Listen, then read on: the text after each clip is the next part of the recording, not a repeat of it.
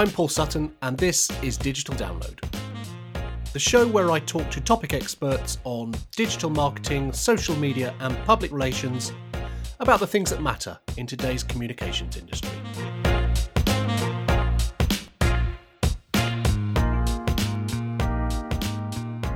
One of the defining characteristics in the communications industry since the start of the COVID-19 pandemic has been courage.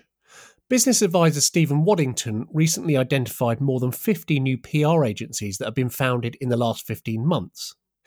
Many of these were started during the first lockdown of spring 2020, and many of those were the result of practitioners re-evaluating their lifestyles and the market as a whole.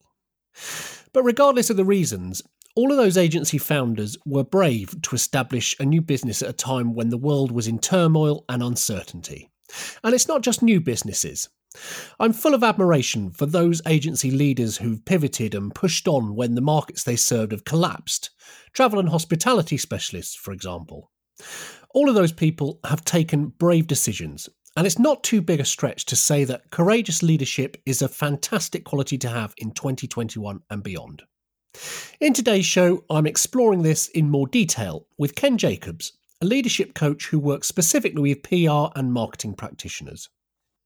Ken originally joined a PR agency on graduation from university and says he was very fortunate to work for a company run by two women he describes as glass ceiling breakers. As a result, he was given exposure to new business pitches and presentations earlier in his career than many others, and was also given lots of responsibility at a young age, meaning he got into management and leadership early in his career. But after some 25 years, Ken says he needed to re-evaluate things. Things were not working well. Each of my positions was lasting shorter and shorter duration, and not always by my choice, if I'm being honest. And I'm a big fan of the Venn diagram. So we made one circle of what am I really good at, or what I believe I'm good at, better than others. What am I passionate about? And what's going to create a life of abundance, because I think you've got to have all three, and you put those three circles together. And this is an exercise I do with some of my coaching clients, and you find that sweet spot. So for me, the sweet spot was a business consulting, training, and coaching for PR marketing, advertising agencies and their leaders and senior executives. Ken says it took him a long time in hindsight to figure this out, and he was 50 years old before he hit the sweet spot in his career. But he uses that experience in his coaching role now, advising people to think about what they're good at, what they're passionate about, and what will provide a life of abundance very early in their careers. Speaking personally, Ken's story resonates with me. I was 42 before I finally left agency life to establish myself as a consultant. And though there are very good reasons I didn't do it earlier, maybe it's indicative of the fact that in our 20s and 30s, we're preoccupied with doing the job we're in as best we can. Ken believes that Generation Y and Generation Z can teach people of our age, and Ken and I are both Generation X, about the role that work should have in our lives and a better perspective on what you want out of work and career. He says he was just too busy working earlier in his career to think about it. I'm a baby boomer, the child of parents who grew up in the Depression. It was all about work. And I loved it. And I was good at it. But I will tell you, as much as I loved my career in PR, the fulfillment level, what I'm getting now, I can't even compare the two. Not even close. A lot's changed in the last decade when it comes to attitudes to work-life balance. I asked Ken whether he'd had to adapt his approach to coaching in accordance with this, especially in the last few years. For me, the biggest change was I started coaching in 2007. And like many fields, you can call yourself a coach without being trained or certified. I had always used a coaching style in leading people, so they tell me. And I'd had coaches on and off for a good 10 years. My change was less of the time and of the society, but I got very serious about my coaching around 2014. And I went and I got trained and certified. That was the biggest change for me because it gave me so much more of a coaching methodology and process, because the coaching process is so different than a consulting process. Consulting, you tell your clients what to do. Hopefully they listen. Hopefully they pay you well and they come back for more. But you and I might in a consulting session tell our clients, "Oh yes, Ken, Paul. Oh, I'm going to do that." But have we really engaged them? Have we Hmm. really set them up for action? And that takes understanding the neuroscience a little bit. And what I know about it is when we use a coaching process and when we ask open-ended empowering question, that lights up their brain, and it Hmm. lights up their brain where passion exists and commitment and engagement exist. And so coaching lights that up, and questions light that up. And so my mantra is don't tell, ask.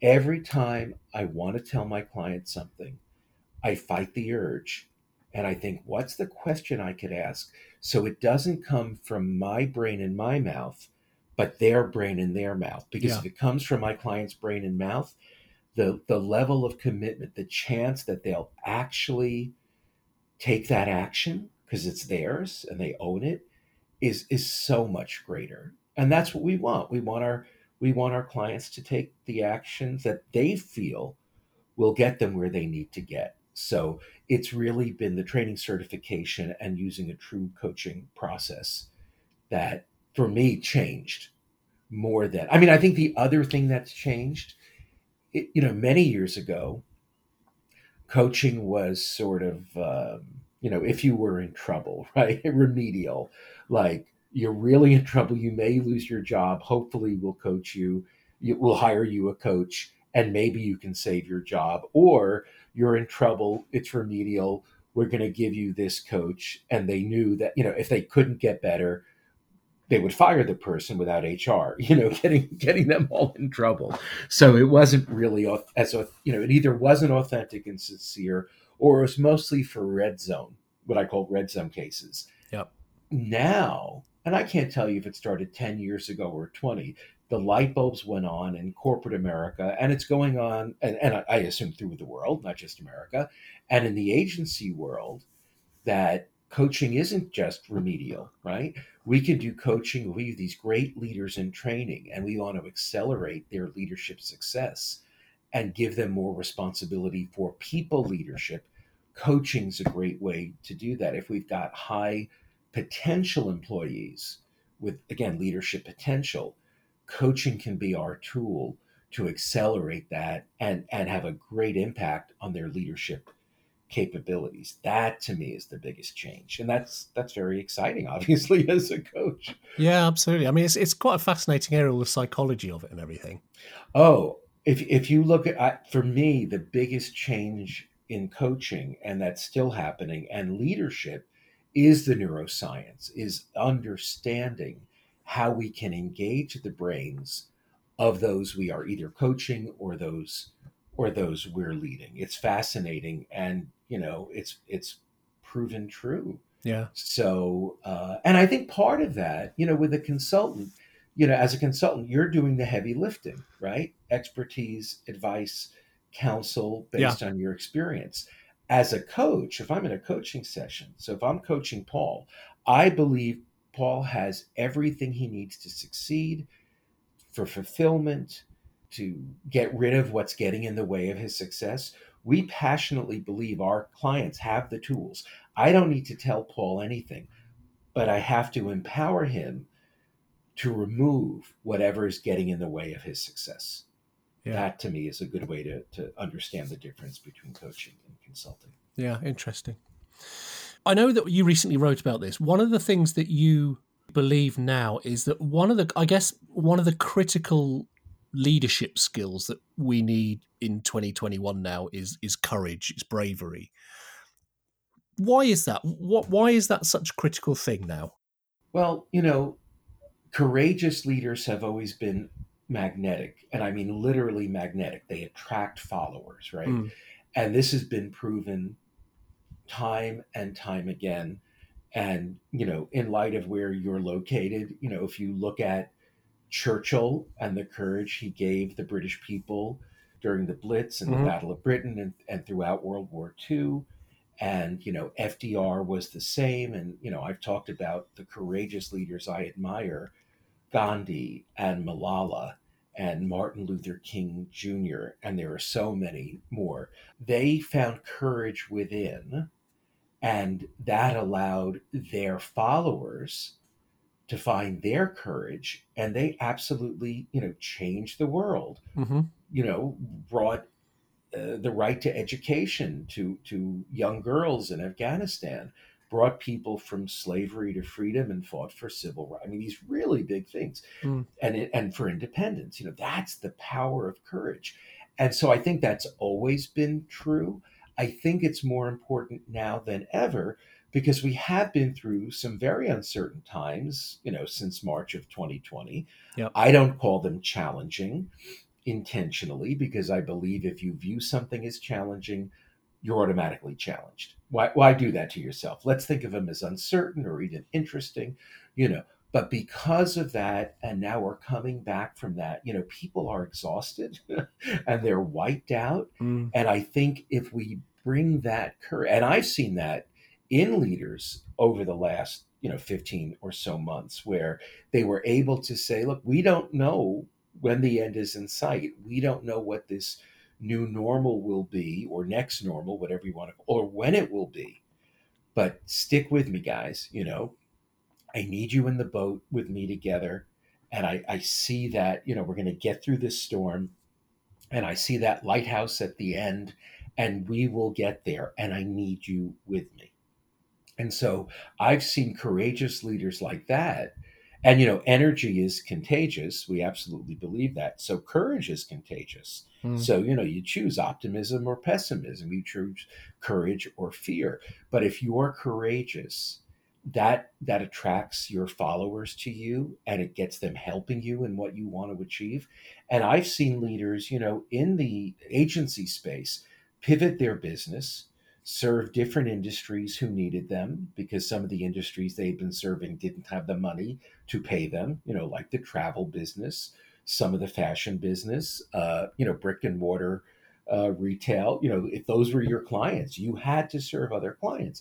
And then you also look at, I've seen agency owners pivot and focus on different service areas or practice areas where clients had a need. So it takes courage to pivot, and it takes courage to get your people comfortable with that pivot. But I've seen a lot of agencies, they're doing great because I think very much because of that. Podcast analysis has always been a major problem for marketers, with outreach efforts reliant on dubious download numbers and a lot of guesswork. Until now. Podchaser Pro is a new service that solves the problem for podcasters and marketers alike. I caught up with co-founder Cole Raven. We've built this new product around audience sizes so that as like a PR agency or a marketing agency, you can use this tool to really understand how many listeners every podcast gets. And then we provide contact information on top of that. We understand how many people are listening to a podcast, how far they get into each episode, in some cases, demographic data. You can't find that anywhere else. Check it out at podchaserpro.com/digital download. Just a quick note here that Ken and I had a recording issue at this point in our chat, so you're going to hear different sound quality for the rest of the show. But once we got up and running again, I asked Ken how he defines courage and bravery in a leadership context. Well, I think the thing to remember is, what is courage? And the notion of, what is courage all about? And for me, it's not never having fear. We're going to have fear. Okay. That's there, right? Forbes magazine said, courage is the quality of mind or spirit that enables a person to face difficulty, danger, pain without fear. I don't think that's the case. I found a quote from Thrive Global that courage is the mental or moral strength to venture, persevere, and withstand danger, fear, or difficulty. So for me, it doesn't mean never being frightened. Right. It's your ability to do things maybe despite being frightened. Okay. And that inspires people because they understand they may never, well, you should not live in fear. Fear is like a blinder. It limits choices. It's very black and white. Okay. We don't see our way out, whereas courage helps us see options and lifts us up and lifts us out. So it's not that you don't have fear. It's going forward and doing things and making choices and maybe trying things a new way despite your fear. Right. That's real courage Yeah. for me. And so I think that the context where that comes in leadership is that when you are bringing that, people want to follow you. Mm-hmm. They want to be in the boat with you. It is absolutely inspiring. It's magnetic. And I always say, what's the definition of leadership, or how do I know if I'm a good leader, an effective leader? And I always say, turn around.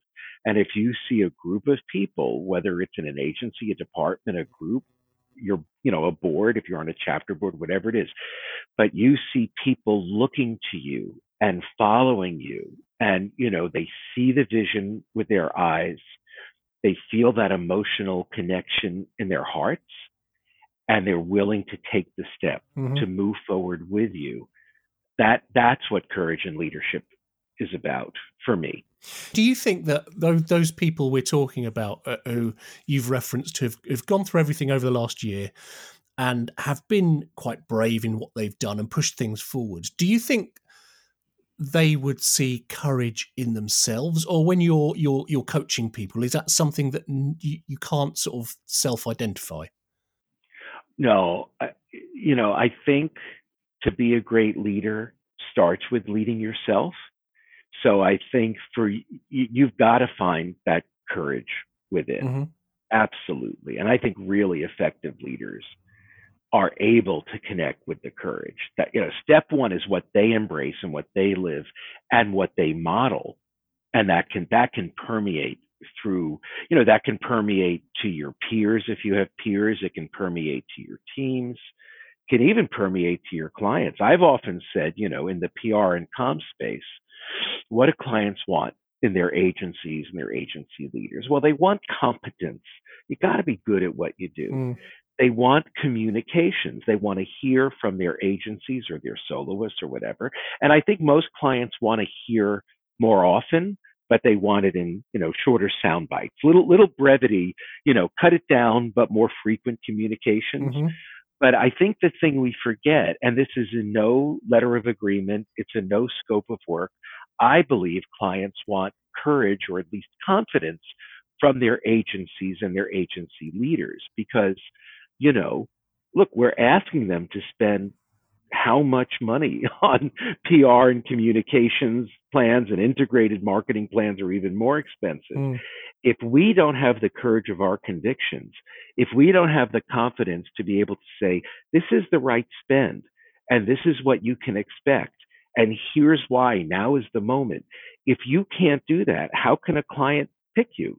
So I think it affects the agency or consultant and client dynamic. I believe clients, whether they know it or not, they yearn for courage and confidence in their agencies and agency leaders. Because it's tough being a client. I always say it's tough. You think it's tough being an agency business, maybe it's tougher being a client. So they need that. And I always say, it's funny because in this business, we are asking for, and I'll put it in dollars if that's okay, $50,000, $100,000, $500,000, millions of dollars.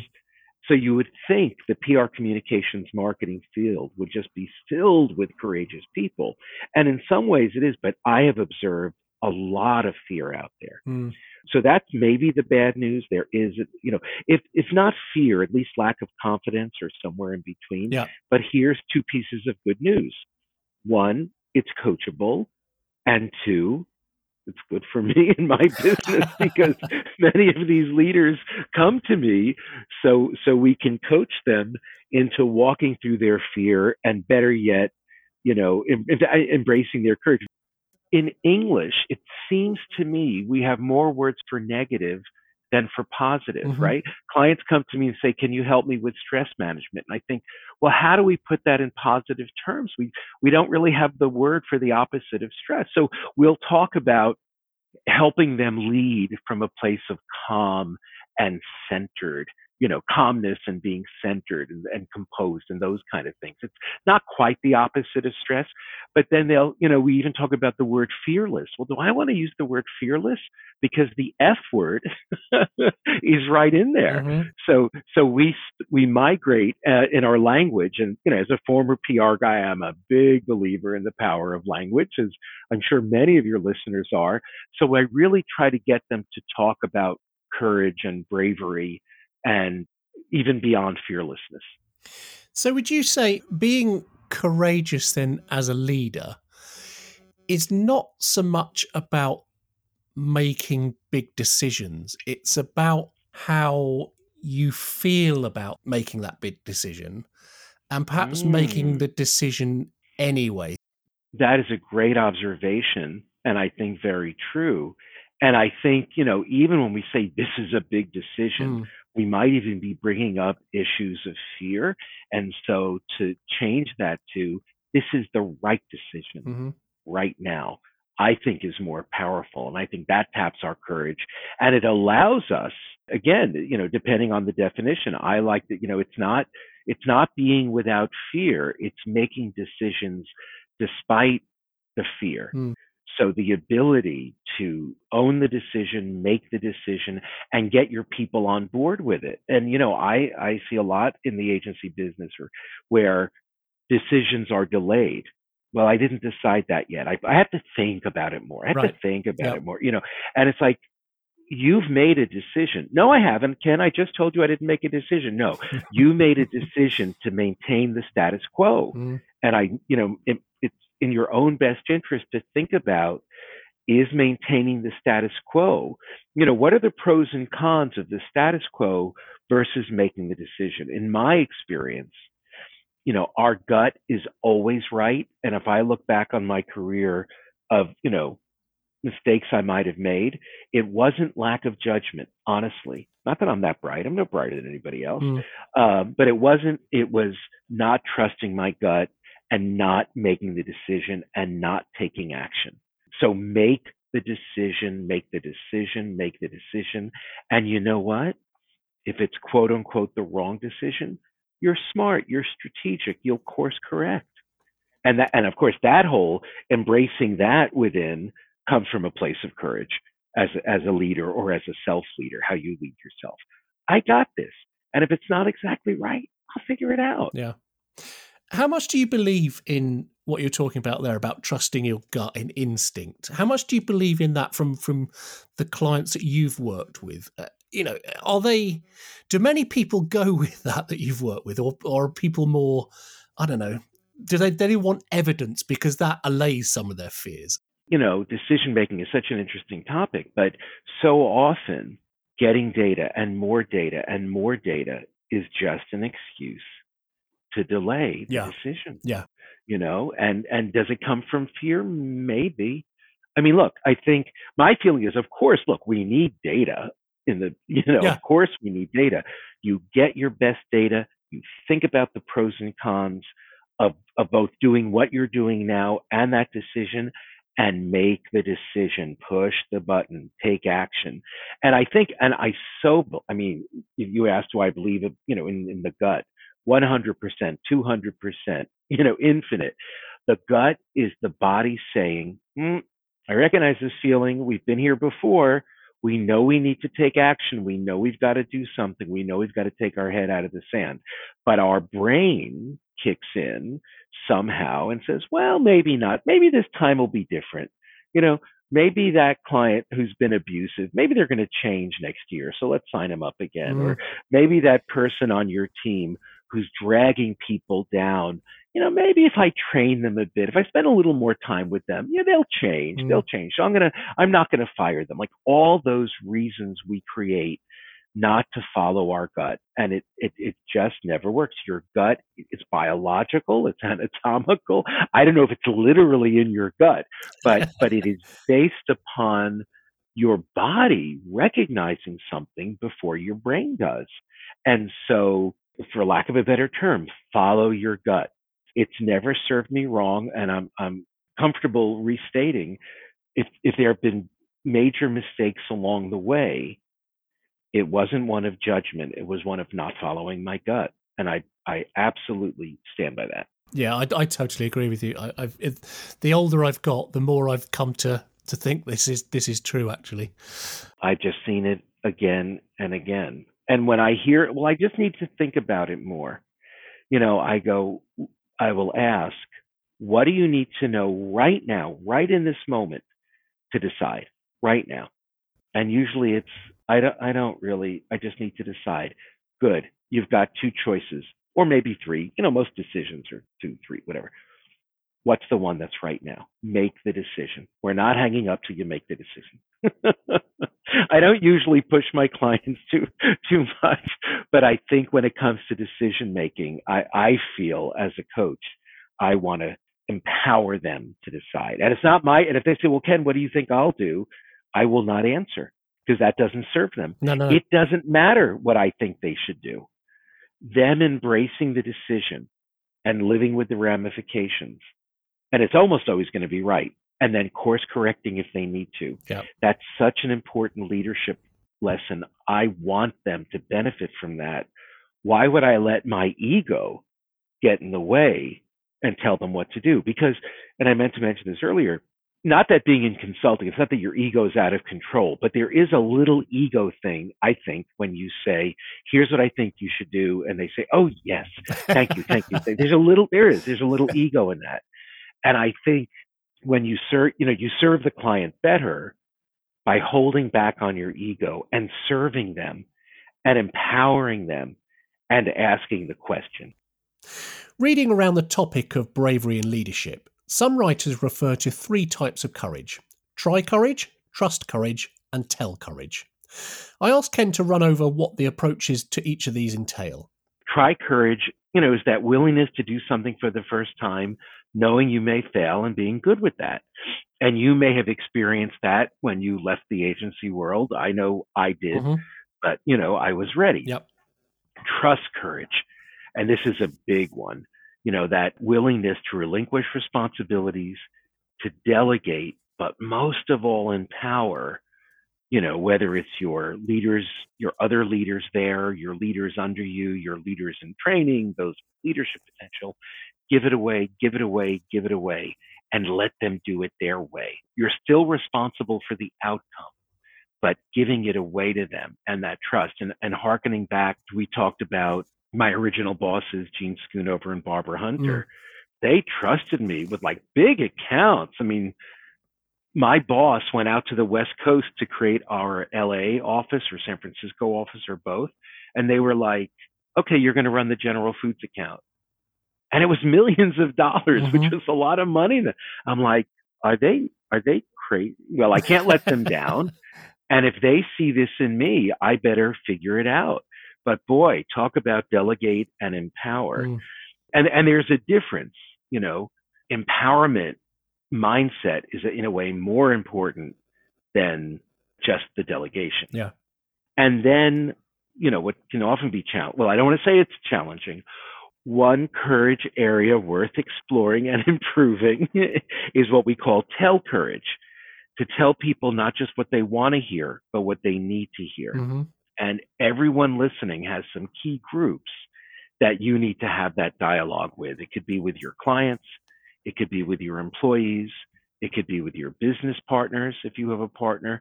It could be with your peers. It's so important. And relating to that, if I may, is this notion of giving constructive feedback. Absolutely critical to success. Now, some people call that constructive critique, constructive criticism. And I don't call it that. And I discourage you from calling it that. Because once you get that word critique in there, suddenly the critique outweighs the constructive. And the word constructive is about building. So every time you have an interaction with a client, let's just use, as a team member or an employee, and you've got to give them feedback about work product, for example. Don't go to the critique. Get into a constructive mindset, a building mindset. Every time you give this constructive feedback, it should be designed to build your relationship with them by building trust.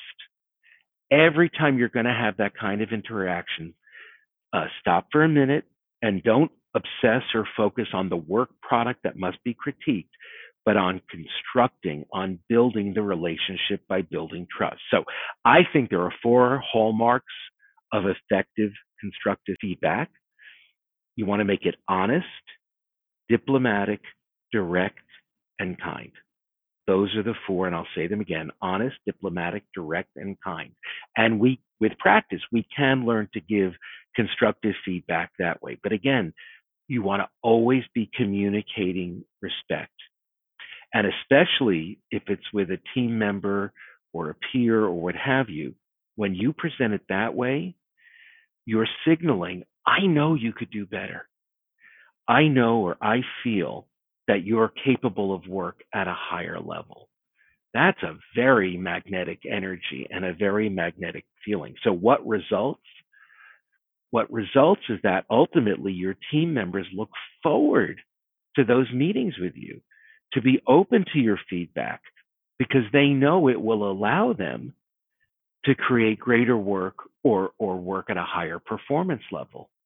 But it does change. I believe it takes rethinking from constructive critique to constructive feedback.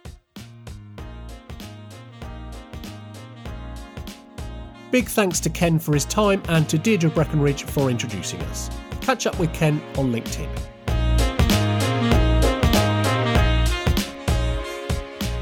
You can subscribe to Digital Download on iTunes, Spotify, or wherever you get your podcasts.